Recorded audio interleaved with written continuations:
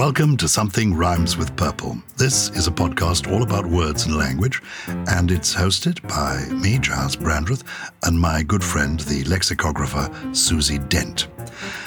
Susie, are you happy living in the 21st century? Yes, I am. It's funny, when I was learning languages, I pretty much spoke French and German like an 18th century Beaumarchais or like Goethe or whatever, because I was reading so much old stuff. I wasn't really, I don't think, immersed in the modern vernacular. So I think whenever I spoke to someone who was German or French, I probably sounded totally ridiculous and used words that nobody ever heard of. But I think tech-wise, I would say I'm quite tech savvy. I would like to think, I think having kids, having teenagers who are totally immersed in that world, I think you have to keep up. So I like to think I'm quite savvy on the tech side. How about you? Well, I really would like to be living, I think, if not in the Elizabethan times, probably not then because of the sanitation.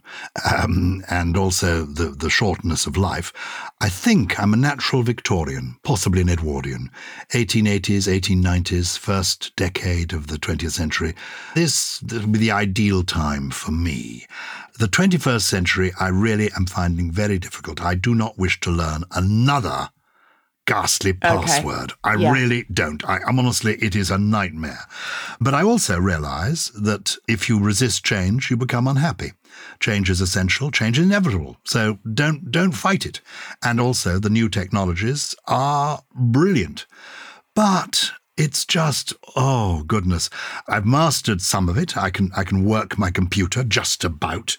I do Twitter. I've mastered that sort of. Instagram, I haven't really mastered. I don't quite know what I'm doing. I'm constantly double deleting myself. I don't need people to cancel me for anything unfortunate that I say because I'm busy deleting myself. Cancelling yourself. I'm cancelling myself. And I have never known you to use an emoji in any message to me whatsoever. Have you ever used one? Only to illustrate how banal they can be, and though there are some very, very brilliant ones. I do remember having a conversation with some young people. It was last Valentine's Day or the Valentine's Day before, when we were still seeing people at Valentine's Day, and I was talking to them about love letters. And these were students. These weren't children. These were university students. And they didn't know what a love letter was. One of them thought that a love letter was a kind of contraception. I said, no, I think that's a French letter. They didn't know what a French letter was. I said, well, it's a period thing. Forget it. No, don't go there. We're not going there today, I promise you. We'll do another episode on contraception, maybe. They had no idea. This is reminding me of Rishi Sunak saying all sorts of kind of things unwittingly to a group of students. He just got in a hole and then he just... What did he say? What did poor man? Dug deeper. I think he was saying things like, I love Coke. What he meant was Diet Coke. And then the more he tried to explain himself, the worse it got. Oh, gosh, poor man. Well, I've done that before, where I've talked about how I love the Irish word crack. And I declared to the Countdown audience with my hands literally up in the air, I love crack. So, so he's not alone. And crack is spelled C-R-A-I-C, isn't it? And that means the atmosphere, that wonderful Irish word. The fun. The spirit. Anyway, these young people didn't know what love letters were. And so I said, well, how do you tell somebody that you fancy them? They didn't know about writing letters. And they said, send them an emoji, smiley face. And I said, if you really fancy them, what do you send them? Oh, a smiley face with the tongue hanging out. I thought, no, I'm not going there. So I haven't really used emojis. I just about can use my computer. Well, let's start. Let's do some tech words today. Computer. Yeah. Where does the word computer come from? Who invented the computer?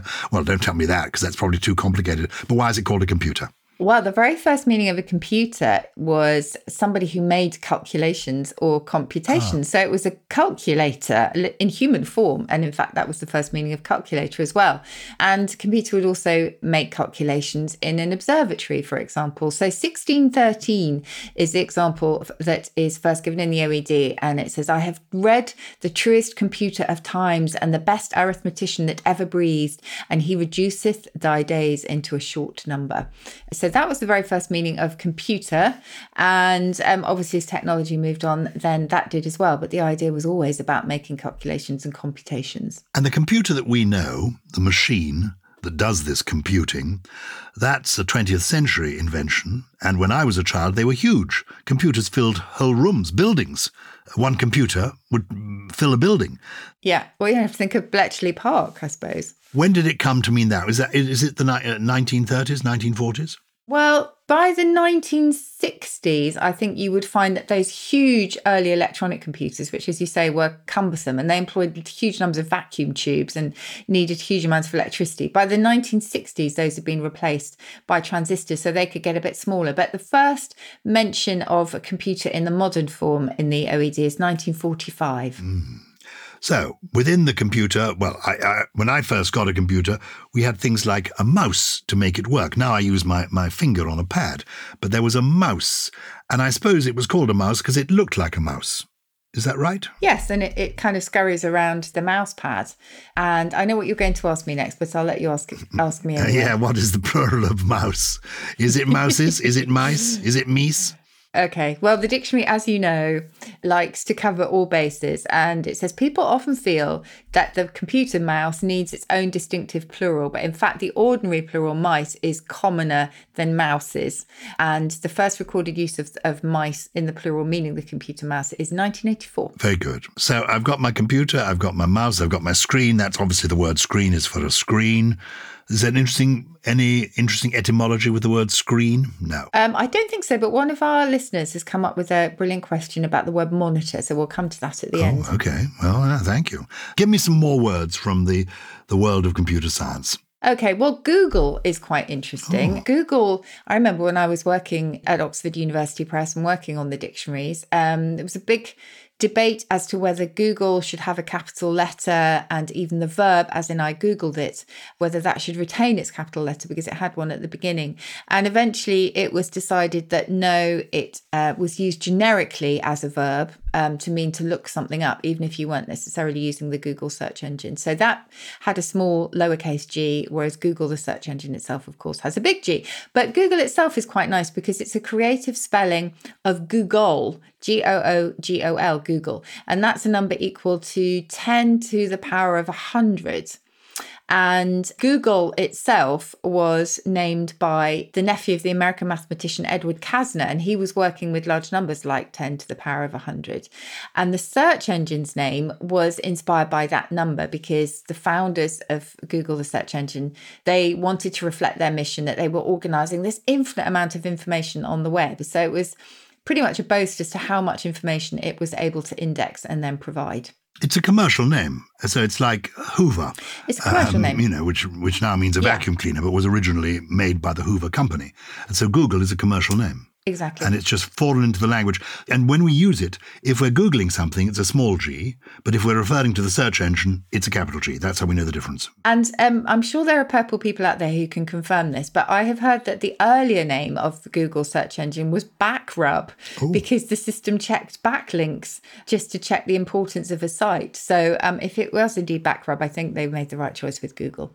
It's a great word, Google. What about internet? Yes, we know who invented the internet, I suppose, or the World Wide Web. That was Tim Berners-Lee. But internet originally came from the phrase interconnected networks, or internetworks for short.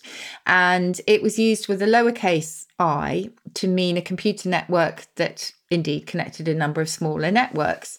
But when the World Wide Web came about, proposed in 89, as I say, by Tim Berners-Lee, the internet became its most widely recognized application. And so internet and World Wide Web became pretty much synonymous, and eventually internet took on a capital I. Digital. I mean, when I was a child, you had a digital TV. What it meant was you took your finger and pressed button 1 for BBC 1, button 2 for BBC 2, and button 3 for ITV. I remember that. With your finger. That was digital. But the idea of things being digital, that's relatively new, isn't it? It's new, but very old, because you're absolutely right. You just do it with your finger. And of course, the Latin digitus meant finger, or actually toe as well, which is why we talk about our digits. And so it's got a kind of secret hand behind it, really. So go all the way back to digitus, meaning a finger, and then counting numbers with our fingers led to the idea of a digit, which was a number below 10. And there it stayed really for centuries. And then in the 20th century, it became hugely significant and widespread because it was all about counting, obviously to much larger numbers. But it became as explosive as it did as a direct result of the invention of the modern computer. But it does all go all the way back to counting on your fingers. And the phrase World Wide Web, when is that first used? That's a good question. I can look that up for you. I suspect because Tim Berners-Lee proposed it in 1989 that it was the late 1980s, but I can see when. I remember when I was an MP back in the 1990s and all this was beginning to become a sort of phenomenon, I was working for the then minister who was responsible for what now becomes digital matters, but we didn't know what to call it then. And a very young Daniel Finkelstein, now of the Times, Danny the Fink, came to try to explain to us how all this was working. And I do remember he gave the analogy of it being like a spider's web. All these things are interconnected. We hadn't heard then of the World Wide Web, but he talked about a spider's web. And that was in the early 90s. Interesting. That's the same idea. Well, 1990 is the first mention that we have in the OED. So, I think probably proposed in 89, as far as I can see, and then taken as the title in 1990. But it's funny, it's abbreviated to www, but actually that takes far longer to say than World Wide Web. Oh. What's so funny is that it's always that precedes it. And everyone always says www dot before saying it. You don't really need to do that, do you? You don't need it. You don't. And you don't need the HTTP :/ thing either. But really, people put that in all the time. And people say to me, what's your website? And instead of simply saying gilesbrandreth.net, I go through all that HTTP, and by then they've forgotten what it is. Do that, it's ridiculous. By the time they put the phone down. What about Wi-Fi? So Wi-Fi is, that term was actually created by a marketing company, apparently, for wireless fidelity. Oh, Wi-Fi. Some people say Wi-Fi, don't they? Or maybe that's just describing me. I've never heard anyone say Wi-Fi. A bit Wi-Fi. Wi-Fi. Very good. I've never heard that. Go on. Give us some more. Okay, so bug, I like, because we all talk about a bug in the system, don't we? There's the really commonly believed story behind this term, and that's that it happened just after the Second World War when a moth caused a fault in a Navy computer. And indeed, you will find that moth exhibited in a museum together with a logbook, actually. But the joke in the logbook by the technician was that the actual moth taped to the page was the first actual case of bug being found, which gives us a clue to the fact that people talked about metaphorical bugs for some time before. In fact, the first evidence in the OED is from the inventor Thomas Edison and an article in the Pall Mall Gazette, this is 1889, which notes that Mr. Edison, I was informed, had been up the 2 previous nights discovering a bug, in quotes, in his phonograph, an expression for solving a difficulty and implying that some imaginary insect has secreted itself inside and caused all the trouble. So that moth was not the first bug. It may have been the first physical one to cause a stir, but actually the metaphorical kind had been around for a little while before. Bugs put into your system possibly by hackers. Where does the hacker come from? Well, the hacker is quite interesting because it's kind of gone in and out of fashion. I think some people have thought hacker is actually quite negative, really. I mean, if you look at, obviously, in the OED, the first meaning of hacker is somebody who kind of goes around chopping things and equally murdering people, which you don't want. And I think for a while, hackers called themselves crackers because actually they were cracking codes, etc. They were code breakers rather than people who were willfully intent upon destruction. So I am going to look it up in the OED for the first mention here of hacking in a computer sense. This is quite interesting because we still talk about life hacks, so effective solutions to problems in life. And this looks back to 1972, an inelegant yet effective solution to a computing problem. So it's a workaround, a shortcut. And that sense comes before the attempt of gaining unauthorized access or control over a computer system. That was 1984. So that's quite interesting. And that was used as a verb. And I think, again, it was the idea that you were hacking your way through a dark forest, something impenetrable, and getting to somewhere you weren't supposed to go. Very good. Lots is happening out in the cyberspace. I hear about that. Cyber is C-Y-B-E-R, isn't it? Cyber. It is. And it's been quite productive suffix, really. So 1961 is the first use of cyber in the Wall Street Journal as a prefix, but it's a shortened form of cybernetic, and cybernetics were all about sort of control, self-regulatory control, really, and also the integration of living things with electronic or other technological things. So it's that kind of hybrid, if you like. Oh, it sounds quite an ancient word. I mean, almost got, well, I'm thinking, I suppose, of Cyclops. And that's why it's the CY that confused me. No, you're absolutely right, because cybernetics in ancient Greek meant that you were good at steering, and, it was like a cybernaut was a steersman. So, no, you're absolutely right. It is an ancient root, if you like. It's going slightly off track to mention robotics, but the robot is a 1920s word, I think. Why do I think that? Yeah, so you will know about this because it was coined by an author. So one of Yes, it was in a play called Rossum's Universal Robots. Is that right? Exactly, by Carol, is it Chapek? Yeah, Capek, C-A-P-E-K. Yeah, and robota meant forced labour or drudgery. Oh, really? So that's where robot. And so the robot is doing the forced labour, the drudgery.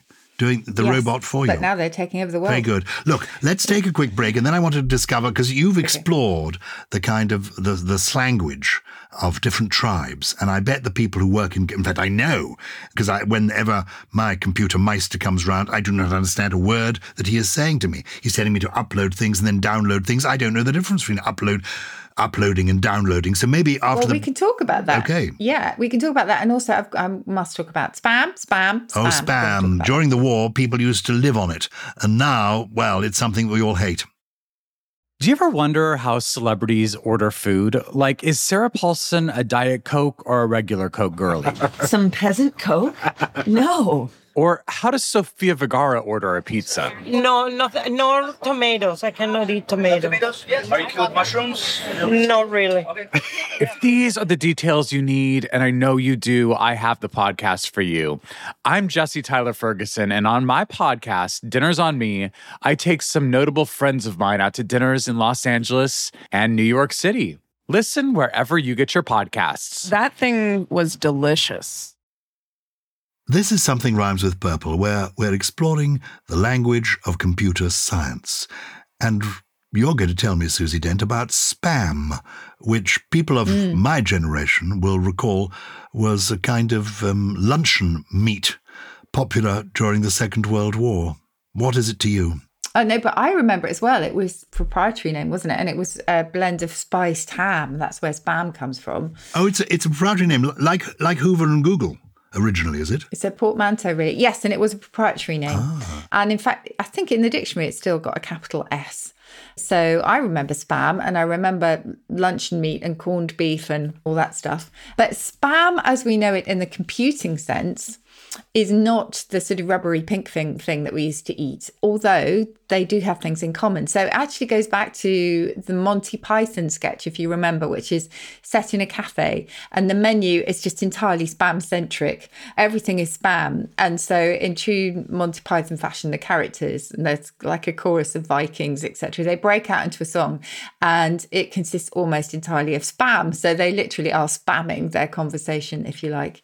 And that's where it comes from, the idea of this kind of influx, this excessive influx of things. But in that case, it was an excessive influx of literal spam. How amazing, a television series that gave a word that has become universal. That's fantastic. Now we know people who work in computer science, they have a lingo that is all their own.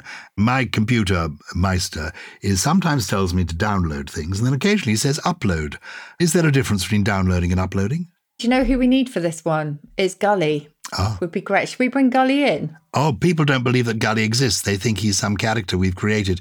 Here he is. There is Gully. What a good-looking lad he is. Hello, purple people. Gully, as the best person to ask about this thing, please can you tell us the difference between uploading and downloading? I sort of get it, but I don't think I could give you a good definition.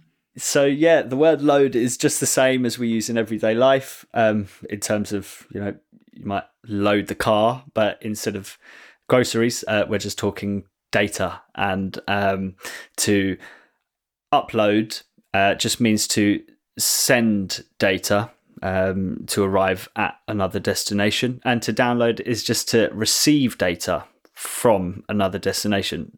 That's usually just the cloud or a remote network.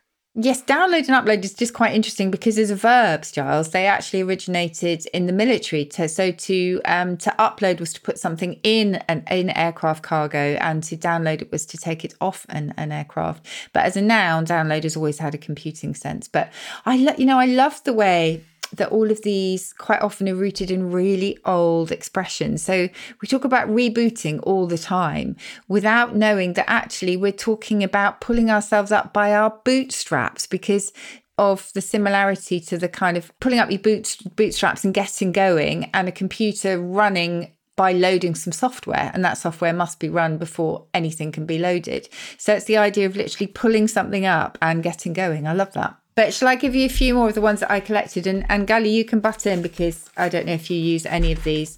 I suspect you might use this of me and Giles when we're not listening, which is picnic. Oh. Problem in chair, not in computer. In other words, I like that. It's us. Also, there's all sorts of words for that stupid spinning cursor in Windows where you've got the ball of doom on the Mac. What's the it called? donut of doom, the beach ball of death, loads of those. There's a Higgs bugson, which is a hypothetical bug that's cited when the IT person hasn't a clue what the real problem is. There is baklava code, a code with too many layers, a sausage code, which is one which once you know how it's made, you never want to use it again. And mouse arrest, I don't think anyone actually uses this one, but I like it. Mouse arrest is getting caught out for violating an online service's rule of conduct. You are under mouse arrest. I love all those, certainly amongst the tribe that I spoke to, but may not be universal. Well, look, we answered a listener's query because somebody wrote in to say, does Gully really exist? And now you've actually heard his voice, and we're going to try and get him to come to one of our live podcasts. We're doing a number of live podcasts later this year and in the spring. You go to tiltedco.com to find out more about those, where you can find us, which will be fun. I think we're going to be in Newcastle as well as London, all over the place. So, and Gully may turn up at one of those. So thank you, Gully, for your guest appearance.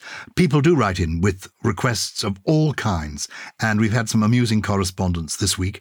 It's Lauren here from Leeds, says one email sent to us at purple@somethingelse.com. I was recently in a conversation with my boyfriend about his very complicated desk setup, and it occurred to me that he describes both his speakers for audio and his screens for visual as monitors. Why is this, and what's the connection? Monitors.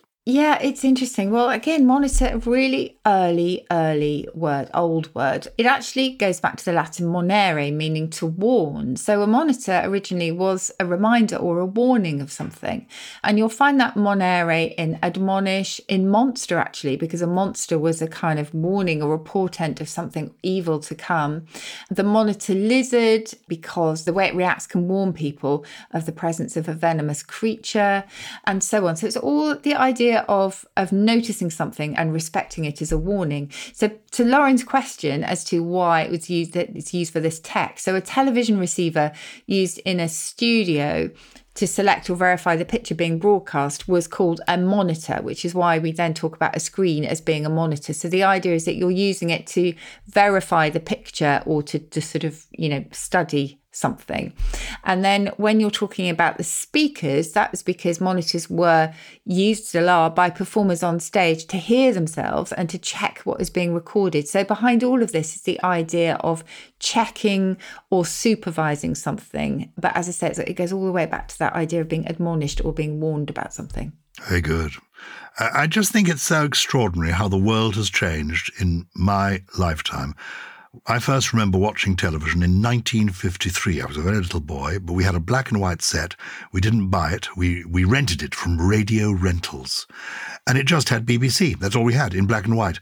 In 1955, ITV was introduced, but we were a middle-class family, and we didn't have ITV. It wasn't regarded as respectable. So we just had, for the first, until about 1960, we only had one set on the screen. There was just these little grey, black and white pictures. And think out what the world is now. It's just amazing. In one lifetime, and this whole language that's come with it. All the words we've been talking about today, none of them would have been understood. Internet, Google, downloading, uploading, Wi-Fi, none of them would have been robot. Jane Austen, Charles Dickens, Oscar Wilde, none of them would have known these words. They wouldn't understand what we're talking about. Isn't it phenomenal? No, but what's lovely, as we've said, is that their etymology would have been understood because they go back to things that actually were around then. So, we talk about bits and bytes and things, but actually bit is a shortening or a blend of binary digit. And that takes us back to that idea of fingers. So, they may be new, but I love the fact that we are rooting them in things that have been familiar to people for centuries. That's the joy of language. It evolves, it grows, and Susie Dent is here to be our monitor, to make sure that we're behaving ourselves and she's observing it correctly. Grand Slam now. John Hebblethwaite writes to us. In what has been a really challenging year, your podcast has cheered me up so much. Oh, how lovely. And accompanied me on many long walks and late nights in the garden by the fire. Well, that sounds fun. Fire in the garden. Anyway, thank you, he says. My question is, what is the origin of the term Grand Slam, which is used in lots of sports, but particularly rugby and tennis, plus some card games? This is an expression that I've been asked about before, John, and I've never quite been able to get to the bottom of it. So I can tell you where it originated, but I can't actually explain the slam bit. So maybe card players, and I'll explain in a minute, can tell me exactly why the slam bit has come into play. But the term seems to have originated in the game of bridge. So if you look at Hoyle's Games Improved from 1814, it will tell you what slams are. And one of the explanations here is these declarations will supersede that of Boston winning the first 6 tricks. The highest, called Grand Slam, is undertaking to get 13 tricks. So that is a slam, but actually that is the Grand Slam. But slam itself was the fact of losing or winning all the tricks in a game of cards. So it was a very decisive thing. Maybe that's the metaphor here, that just as you might slam your hand down on the table, a slam in cards was something very decisive, losing or winning all the tricks in a game. But it's also Grand Slam used obviously in lots of different sports, and we will talk about Grand Slam in tennis too. But I think you would find it in baseball, where it means a home run. I think in basketball also it might be used, and I was wondering if there was a link there to slam dunk. But all I can tell you, John, is that it originally meant the winning of all the tricks of one hand in a card game, especially a contract to win all 13 tricks in bridge. So I think the idea is of something, as I say, very, very decisive. But if anyone else out there, any of the purple people, can tell me exactly why a slam, other than that idea of being very quick and decisive, then let me know. Somebody walked up to me in the street this week, a purple person, and said, you must have answered this before, but what is the origin of podcast? And I said, well, it's like broadcast or narrowcast, but it's a podcast. And they said, well, is it a pod as in a P-pod? What is it? iPod. Yes, it's an iPod broadcast. That was the idea, because people were using their iPods to listen to them. What's an iPod? You don't have an iPod? No, I don't. What's an iPod? Oh, do you have an iPad? I think I've had an iPad. In fact, this is a true story. My mother, who died aged 96, was given by my son an iPad for her 96th Christmas. And he said, I'm giving you an iPad. And she didn't know, she had no idea what an iPad was. She thought it was going to be an electronic incontinence pad. And she said, I don't think I really need one, darling. Anyway, she opened it up and tried to play with it. An iPad. I love that. So an iPad, okay, so the I, we think, just goes back to internet, short for internet. And a pad and a pod, those were both riffs on iMac, which I'm speaking to you on now. It's a brand name for a type of personal computer. And the pod was smaller than the pad. But these are just all names of particular types of machines. But yeah, so that's it. It was an iPod broadcast. And of course, the first meaning of broadcast was to scatter seeds very widely in farming. So how things have changed there as well. Do you know we must do an episode on farming, on tilling the soil? The answer lies in the soil. Now, you've got 3 words. No stereotype as we. I have got 3 words. You've got 3 words for us. What are the 3 words this week? I just did a tiny bit of broadcasting for the BBC a few weekends ago for the Lord Mayor's show. I was talking about the vocabulary associated with the Lord Mayor's show, and it reminded me of the word cally-thump. And a cally thump is a riotous parade. I wouldn't say the Lord Mayor Show is a riotous parade. It just made me think of the wonderful word cally thump and cally thumpian. And a cally thump is usually quite cacophonous. So it's a group of people who've got all sorts of instruments or spoons, utensils, and it's celebratory, but also if they're unhappy about something, they can produce a cally thump.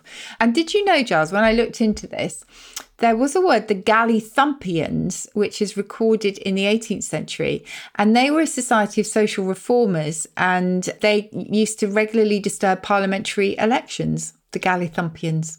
Wow, the Gallithumpians. No, I've never heard of them. No, okay. I had not heard of them either. So cally thump, a riotous parade. The second one, I just think is quite beautiful. It's a foregleam, F-O-R-E, gleam, and it's a dawning light. So you might just see the hint of a foregleam at dawn. Well, you would. And I just think that's quite pretty. And then another F word, it's a tongue twister, to finish with, just a word that makes me smile, really. To foozle something is to bungle it. And if you manage to bungle most things in life, as I do very often, you're a foozler. You don't bungle anything, but it's a lovely word. Oh, trust me, Foozling. I love that word. You're a foozler, you are. Absolutely love. Well, I love those three words. I've got a poem for you. The other day we were talking about Spike Milligan, and it sent me back to, I've got lots of collections of Spike Milligan's verse, and one of my favourite ones is a very short poem. Well, I might give you two of Spike's poems. One, a silly one to begin with. The herring is a lucky fish, from all disease inured. Should he be ill when caught at sea, immediately he's cured. You get it? Get it? The joke about the herring? I do. But this, I think, is herring. This is, I think, a lovely. It's a 5-line poem by Spike Milligan, and this is my offering for this week. Things that go bump in the night should not really give one a fright. It's the hole in each ear that lets in the fear, that, and the absence of light. Ah, how true. These are brilliant for kids, aren't they? Yeah, they're brilliant for kids of all ages. I think we should keep in touch with our, I want us to go skipping around. We don't skip, you and I, enough. We skip in our minds, but we should be... I do skip with my kids. Quite often they will challenge me to skip with them down a very busy street, and I will always do it just to defy their expectations, because I just think, what the hell? Good. That's the attitude. We want more skip. That's what we want for Christmas. We want the purple people skipping. Yes. A big frolic. That was what we need. Well, thank you for being a purple person and for listening to us. And if you enjoyed it, do follow us on Apple Podcasts if you don't already, and on Spotify and Stitcher and Amazon Music and wherever you do get your podcasts. And also, it really helps us if you recommend us to friends if you feel so inclined. And also, we love you getting in touch via purple@somethingelse.com. Somebody will be writing in immediately to say, frolic, that's an interesting word. I wonder what the origin of that is. Well, we'll tell you another time. Something Rhymes with Purple is a Something Else production produced by Lawrence Bassett and Harriet Wells, with additional production from Steve Ackerman, Jen Mystery, Jay Beale, and... King of the Tech, it's Gully. Gully Gumdrops. We love you, Gully.